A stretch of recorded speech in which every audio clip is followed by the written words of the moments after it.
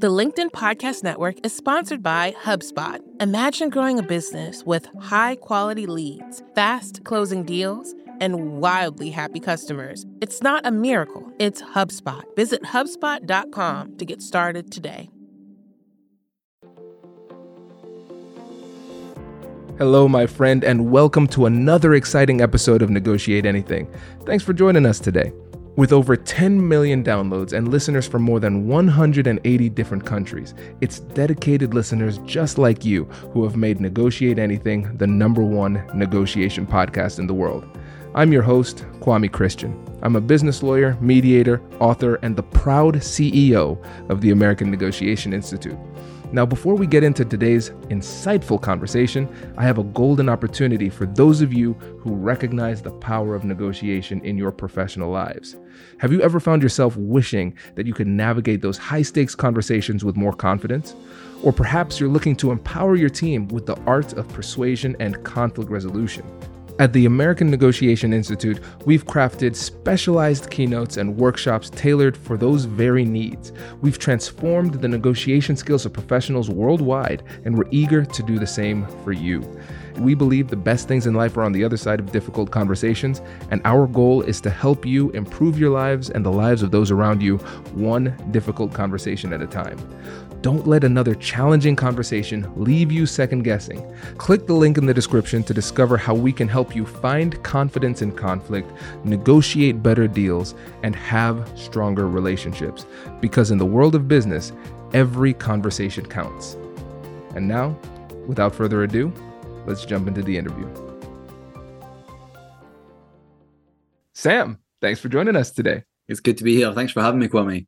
It is my pleasure. So how about you get us started by telling us a little bit about yourself and what you do? Yeah, absolutely. So my name's Sam Struan. I'm a talent acquisition or recruitment professional. I've been in the industry for about 10 years, working in both executive search agency environments or leading internal talent acquisition teams. And now most of my focus is working with individuals, job seekers in particular, or individuals that are looking to make significant changes to their career in terms of compensation. So my two main focuses are resume writing and being a salary negotiation coach. I love it. And everybody, make sure you follow Sam because this is the first ever installment of people you should follow on LinkedIn. So that's how I found Sam, just dropping incredibly high quality content on LinkedIn. So we're going to link to his profile in the description of this episode. And we're going to change it up a little bit with this episode. We're going to start off by talking about two of Sam's most popular posts and just kind of analyzing why it resonated with the audience. And then we're going to talk about counter proposals in salary negotiation, a very narrow element of the compensation negotiation that is often overlooked. So I'm super excited to get into this. So Sam, how about you set the stage with this first viral post that you made that was, let's say, replicated by many people in the industry afterwards. And when people start doing what you just did, that's a good sign. So can you set the stage with that post?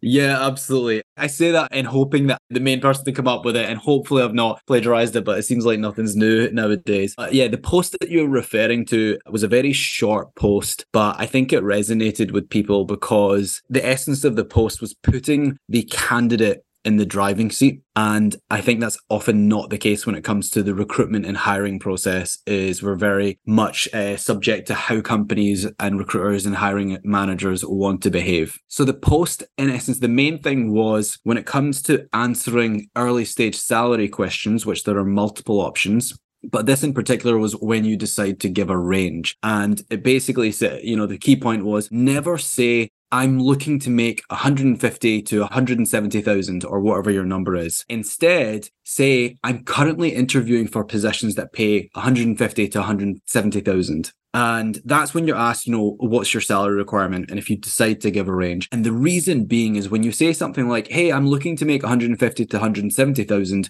that's a very aspirational statement. I want, I hope, I'm looking. And it can be interpreted as I'm hoping to make 150, but I'm currently earning less. Whereas when you say something like, I'm currently interviewing for positions that pay 150 to 170,000, this is situational, saying I'm currently interviewing, and it also tells the interviewer that the market is saying that you're worth 150 to 170, or again, whatever your number is, but also that you're in demand from other companies. And that it's human nature to want what others want, but also by putting in early in the conversation that you are having multiple discussions, this will actually help you when it comes to negotiating your offer and is a key component in the counter offer process. This is a gem, and we're at almost 1,000 episodes of the podcast. This is something I'm into this, right? I've never heard this one before. It's so powerful. It is really powerful. And so I want you to dig deeper into the psychology of this. What is the impact that it has on the person who's saying it, but also the person who is hearing it? Yeah, absolutely. And I'll actually maybe share, no one really knows this, but this actually this was a throwaway post that came from a conversation with a friend. A friend of mine was really uncomfortable talking salary to numbers and was in the middle of a job search. And I very casually asked him, I said, when you were speaking with this company and they said, what's your salary requirement? What did you say? And he said, I said, I'm looking to make A to X to Y. And my immediate thought was, dude, that sounds like aspirational. It sounds like I know you're earning less and it sounds like you're earning less. And I coached him and I said, look, I need you to cut that out of your vocabulary. You're not looking for anything. I said, you're currently interviewing for positions X to Y. So he used that then moving forward. And I thought, I'll just throw that up on LinkedIn. Again, throwaway post thinking it wouldn't get too much interest, but it obviously struck a chord with individuals. Now, I think you mentioned the psychology or how it changes things for the individual is many people have told me they feel more confident saying that statement when asked that question. It gives them confidence to answer the question. It gives them clarity. But also, I think when it comes to salary and answering questions, a lot of it is communication is obviously what you say, but it's how you say it, how someone sees what they're actually looking at. So I think there's all those unspoken forms of communication that can come through when you have a statement like that behind you. Bingo. You're spot on. And the thing is, it sounds stronger. It sounds more confident. And we have to remember, just at the end of the day, we are social primates. And we are designed to look for hierarchy. And we are constantly evaluating situations and individuals for strength versus weakness, status, prestige, those type of things. And it sounds shallow, and it is. And at the same time, it is just a reality of our psychology. So we have to be mindful of not just what we say, but how we say it. The presentation is part of the persuasive process. And if we miss out on these little nuances, then the person isn't going to have that same level of regard for you. And as a result, they might say, that sounds cute. I hope you eventually get to that number.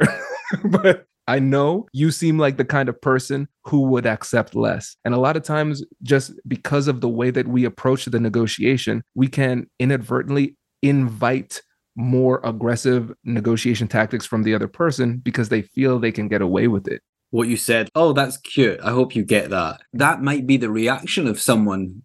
You know, that might be someone's internal reaction if you say, I'm looking to make 150 to 170 versus, yeah, sure, I'm actually currently interviewing for positions that pay 150 to 70. Total different delivery. And anything, part of the reason that I write so much on LinkedIn is I want to really empower as many people as possible to feel confident in the job search. I also feel like organizations, corporations, there's always been this long-standing imbalance of power where candidates are really at the mercy of what a company wants to offer, how someone wants to behave, and anything that I can do to kind of balance that or make people feel a little bit more empowered or in control of their search. Take my stuff, go earn the most that you can, make a difference to your family, make a difference to your earning trajectory, your income. Like, I'm all for that. Absolutely. And this gives us an opportunity to revisit one of the things you said at the beginning, because you said a response like this puts the candidate in the driver's seat. And then just now you said a lot of times because of the imbalance, we're at the mercy of these corporations. And this is one of those little things that allows us to rebalance that. So I want to explore that term, that phrase, put the candidate in the driver's seat. I think this is so powerful, and I don't want people to overlook this too.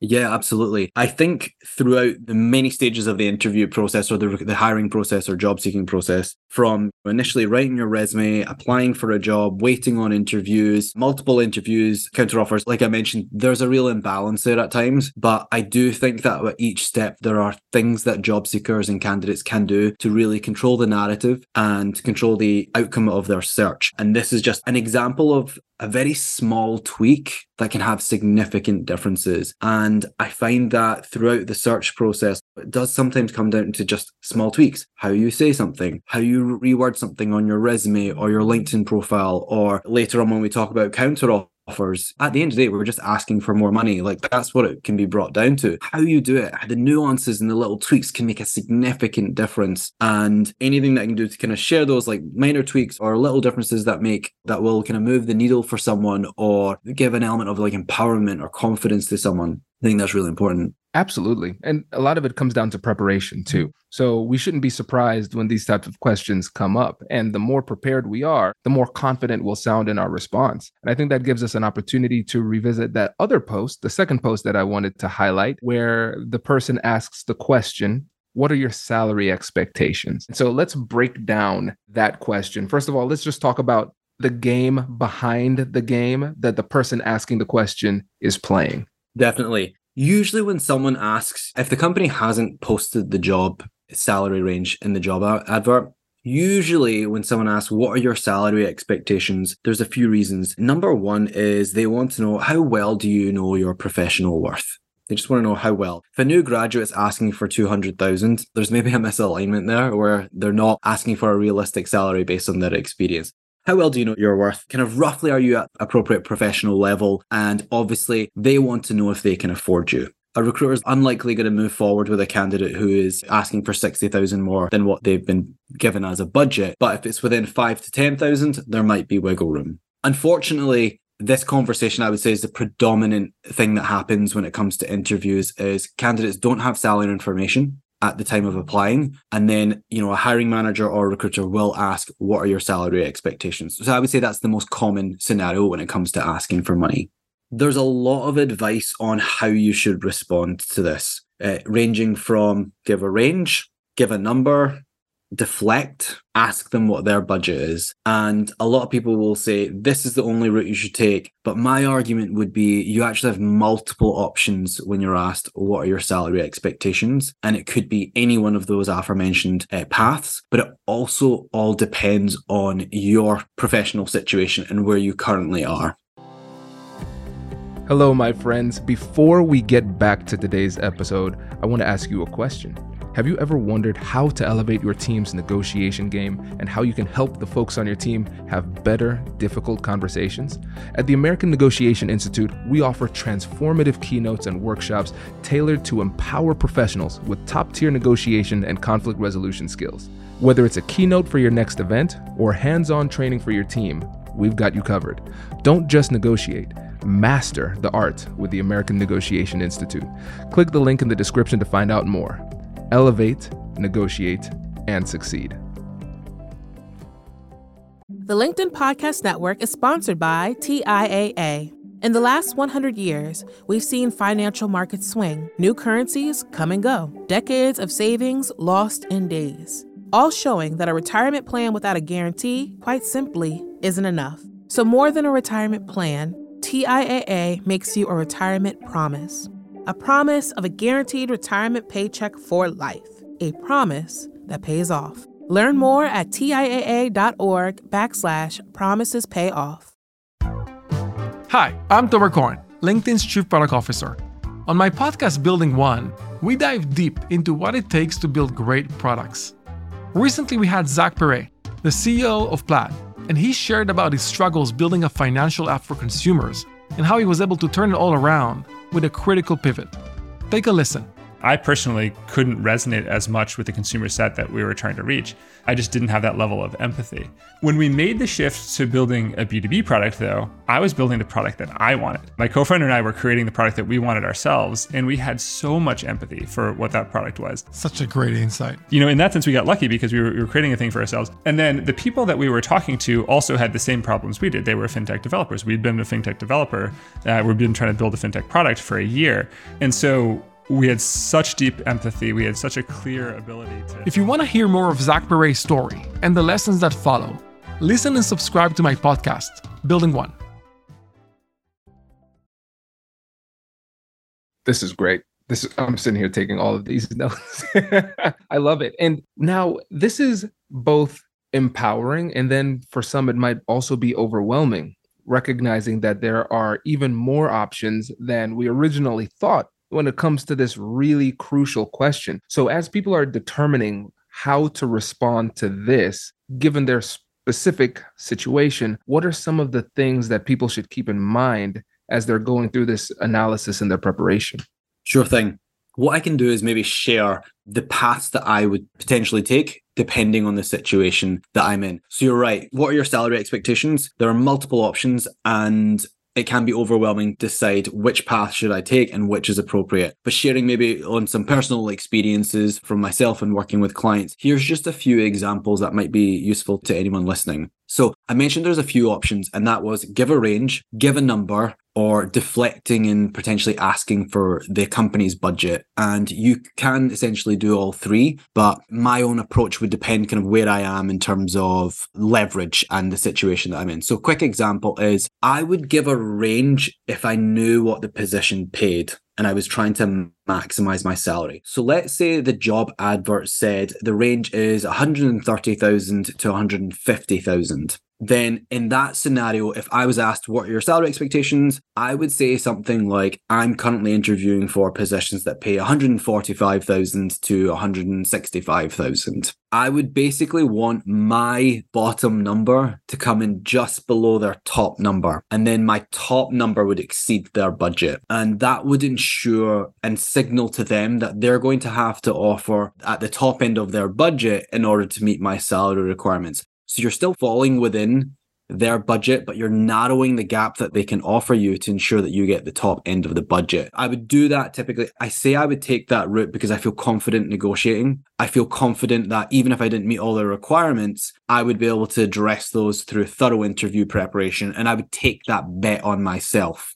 You might not be able to do that if you don't meet all the requirements and you feel like you might be up against other candidates that have a lot more experience, or maybe you're not fully confident in or a bit more junior in your career, in which case you can modify that range to still fall with their range. But typically most people that I work with are like, I want to maximize my earning capacity. I want to be able to do what I can. So that is an example of when I would give a range, is if I knew what the position paid, or I knew I'm not earning less than 130 to 150. Like 130 is my absolute minimum. So I'm going to go above. So that is one option. This is great. I love that one because it gives you an opportunity to be flexible. It gives you a little bit of wiggle room, but it sends a strong signal to the other side of what it is that you are willing to accept. So don't try that lower range type of stuff with me in this situation, but it requires you to know the numbers and do your research. You can negotiate more confidently and more assertively when you have a more realistic expectation of what those numbers are. So sometimes when you're applying for a job, you can see it. You can see the pay band. It's very clear. What do you think people could do to try to get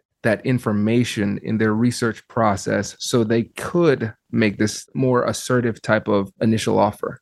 Absolutely. And you touched upon the key thing, which is research. Typically, if I was to give a range, I've definitely conducted market research on what similar roles might pay at similar sized organizations. If we're talking in the US market, given that quite a few states have salary transparency regulations where employers have to post a range, it's really helpful. If you're in a state where there is no requirement, then you could look at jobs in other states to find out, okay, well, this is roughly what they're paying. That's real market data, because a software engineer in X states, the range is this. So you can use that as a data point. Obviously, the average cost of a home varies per state, but it's still a valid data point. It's within the country, it's same currency, similar organizations. I guess the key components of giving a range is, what if you gave a range of 130 to 150, but their budget was 160 to 180? So they might offer you 160, but you've actually 150, but you've actually left 30,000 on the table because they were their budget. Now that's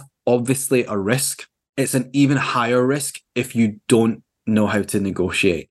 And usually you can determine if you think you've left money on the table or if their budget is higher when you go through multiple interview rounds, because you truly understand the size of the scope and you get more information that you don't have early on in the process. So in that scenario, which I've been in, where I've given a range and then later on, they definitely have more budget. And also the role is much larger in scope than I originally thought. You can negotiate more. You just need to discuss what's changed. And we can talk about that later on when it comes to a counter offer as well, is how to ask for more money when you've already given a range. Oh, that's great. That is great. And now I need to establish a little bit of restraint because I really want to jump to that now.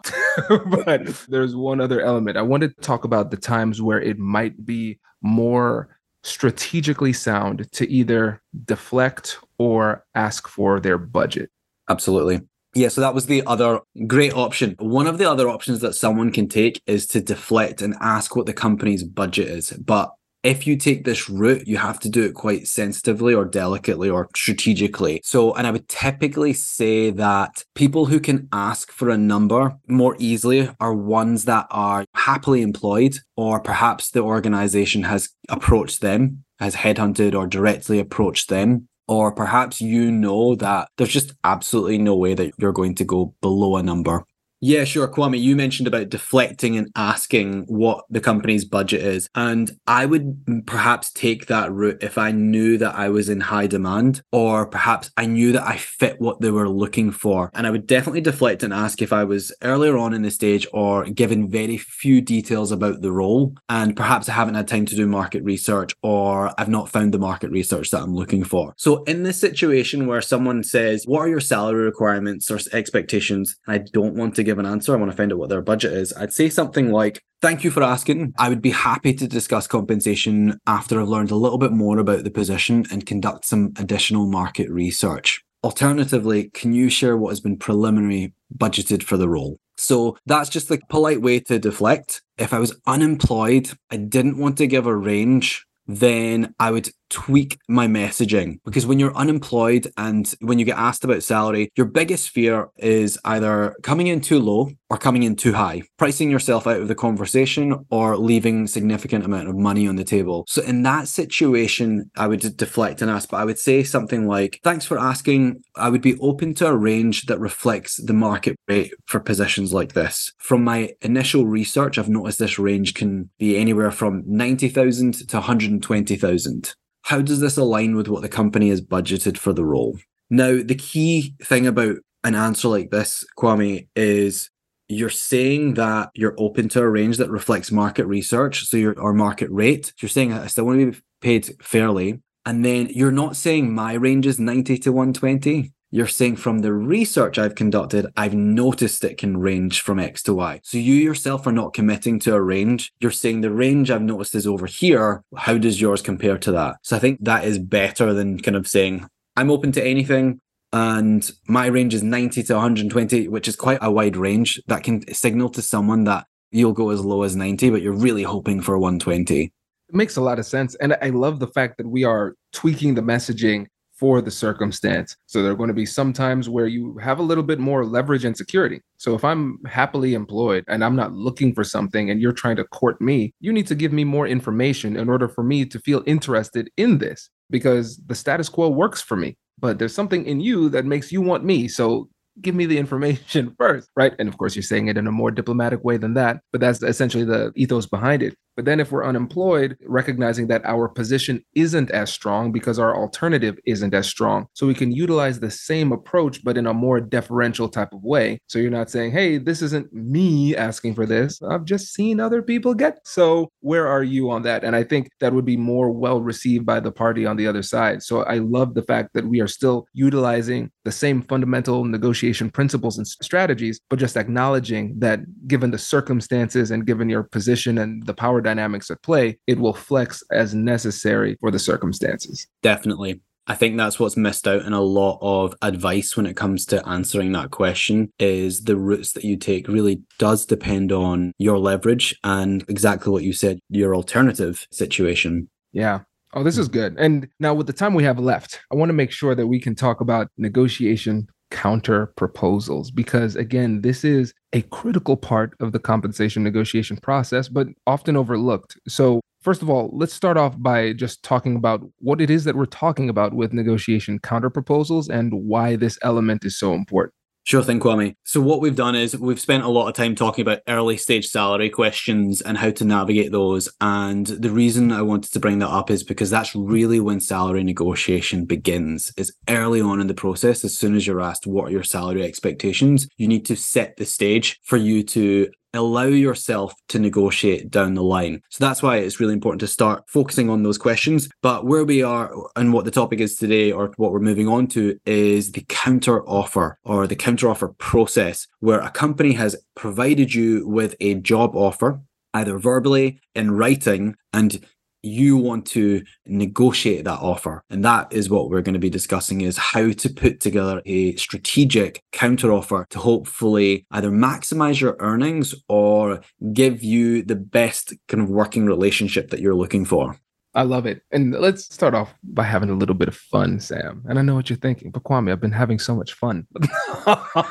Exactly. I have been having so much fun. Let's start off by talking about some of the biggest mistakes people make at this point before we start talking about the best practices. Sure thing. I think the biggest mistakes that I see, this is usually when someone has tried to negotiate an offer and it's not gone well. And then they come to me and say, like, I didn't get what I wanted. What do I do from here? Not a great situation for me. It's kind of like when someone builds something in your home and someone does a really bad job, and like coming in, builders they hate fixing other people's mistakes. But usually the biggest mistakes that I see are individuals not having a structure of a proper structure to their counteroffer, whether it's in writing or verbally, or bringing in personal feelings or circumstances. Personal feeling like, I feel after 10 years of XYZ, I am worth this. Or I am looking to save up for a down payment and buy a home. I feel I am, can I have more? These are personal feelings or situations which, quite frankly, are not the organization's problem. It's not the company's problem. It's not the company's responsibility to help you buy a house. So those are some of the biggest mistakes, is remove anything personal, any feelings or situations or partners or spouses, husbands and wives, their personal opinions. Don't bring any of that to the table. A counter offer in negotiation should always be about the value that you bring to the organization from your skill sets and your experience. This is so strong, because a lot of times we have to recognize that there's a difference between a strategic thought and emotional thought. And the emotional thoughts are often going to be louder in our head, because sometimes people are in this position where they're negotiating salary, especially when they haven't done it before, where they're at their wits' end. They're like, you know what? I deserve this. I haven't been paid the right way. Jerry over in accounting is making more than me. Are you kidding me? And now my wife is telling me I should be making at least as much as Jerry. And so we bring all of that baggage in, and then we make that offer to the other side focused on those feelings. And the person is like, you know what? That sounds like a you problem, because that doesn't help us make any money, which is the core function of this business. And so it takes a lot of emotional restraint, withhold something that is really, really key to what is bringing you to the negotiation table, to make sure that we are persuading from their perspective. What is it that would actually be meaningful for them in this conversation? And a lot of the things that are most central to us coming to the negotiation table don't matter as much to the other side. And so we have to temper that enthusiasm with a little bit of restraint and think a little bit more strategically and speak a little bit more strategically as well. Definitely. I think I always have to remind people that the negotiation isn't between you and the person, it's between you and the company. And think about what the company as a separate entity wants. So that's one of the key things. And what I can discuss as well is, so that your audience and anyone listening has an actual structure to go away with, is a 5-step counteroffer structure, which has helped one of my clients negotiate an extra $50,000 in salary. That's actually my record, is helping someone get an extra $50,000 on top of an offer. Really proud of that. But the recommendation that I have, and the final step in this 5-step counteroffer structure that I'm about to share, I'd say the final step is what 99% of people fail to do. So the recommendation, if someone gets an offer that they want to negotiate, and they want to respond via counteroffer, these are the 5 steps that I recommend. The first is to confirm interest and gratitude. You want to show that you're still very interested in this role, and gratitude can counter kind of perceptions of greed. You're asking for more money, more vacation, more bonus. You don't want to come across as greedy, so gratitude is a great counter to that. So that's step 1, is confirm interest and gratitude. And then what you want to do is recall some of the company's pain points. You want to reframe their pain points as goals to achieve. And you will know this from the interview process. So an example is if I'm interviewing and the company says, we're struggling to get candidates and we need to grow 30% over this year. We can't find enough staff to fulfill our service. Then you want to reframe those pain points as goals that you're going to achieve by saying something like, throughout the interview process, I was really interested in learning that the company is looking to grow and source more skilled candidates for this line of business. So you want to reframe those pain points. Your third step is reiterating your experience, fixing those pain points, or showing you as the solution by reiterating some of your key experiences that help alleviate those company problems. Then, obviously, you want to make the ask, whether it's salary, bonus, vacation. Quick tip is if you want to negotiate 3 points, negotiate all 3 points at once. Don't negotiate one, get a yes, then bring up another point, get a yes, bring up another point. That will result in negotiation fatigue on both parts. So if you have multiple asks, ask for one. So steps 1 to 4, just as a quick summary before I give you step 5, is number 1 was confirm interest and gratitude. Number 2 was reframe their pain points as goals that you are excited about meeting. 3 was reiterating your experience fixing those pain points.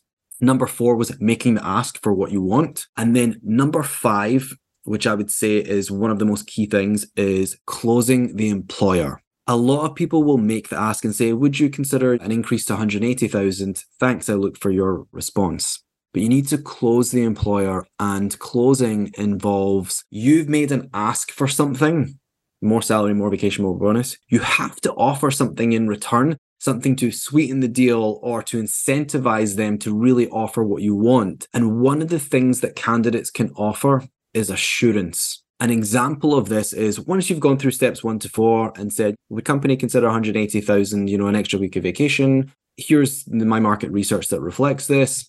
I would say if company consider this, I would feel more comfortable withdrawing from other interview processes and also prepare to provide notice at my current company. So what you're saying is if you can come close to this number, consider this number, whatever this package is, what I'm going to give you in return is I'm going to pull out of other interviews. I'm also going to start to give notice at my current company. So you're putting the offerer in your shoes of like, oh, okay, like this person's serious. They're going to give notice. If you're unemployed, then you can say, I would feel more comfortable formally withdrawing from other interview processes. Now, if anyone's been listening from the start of this podcast, one of the earliest things that I mentioned was always saying, I am currently interviewing for positions that pay X to Y. And the reason that statement is doubly powerful is because now in the negotiation, that is your bargaining chip that you are saying, I will formally withdraw from other interview processes, which you referenced at the start of the interview process. So that is a powerful closer. Wow. This is some high level stuff, man. And you even brought in a little bit of Inception, referencing one of my favorite movies there. Incepted them at the beginning by confidently stating your range and the fact that you're exploring other offers. Oh man, this is a masterclass. I really appreciate this. And again, I just really want to make sure the listeners really feel on a visceral level how powerful this is, because $50,000 that you helped this person earn, it was salary that they could have claimed.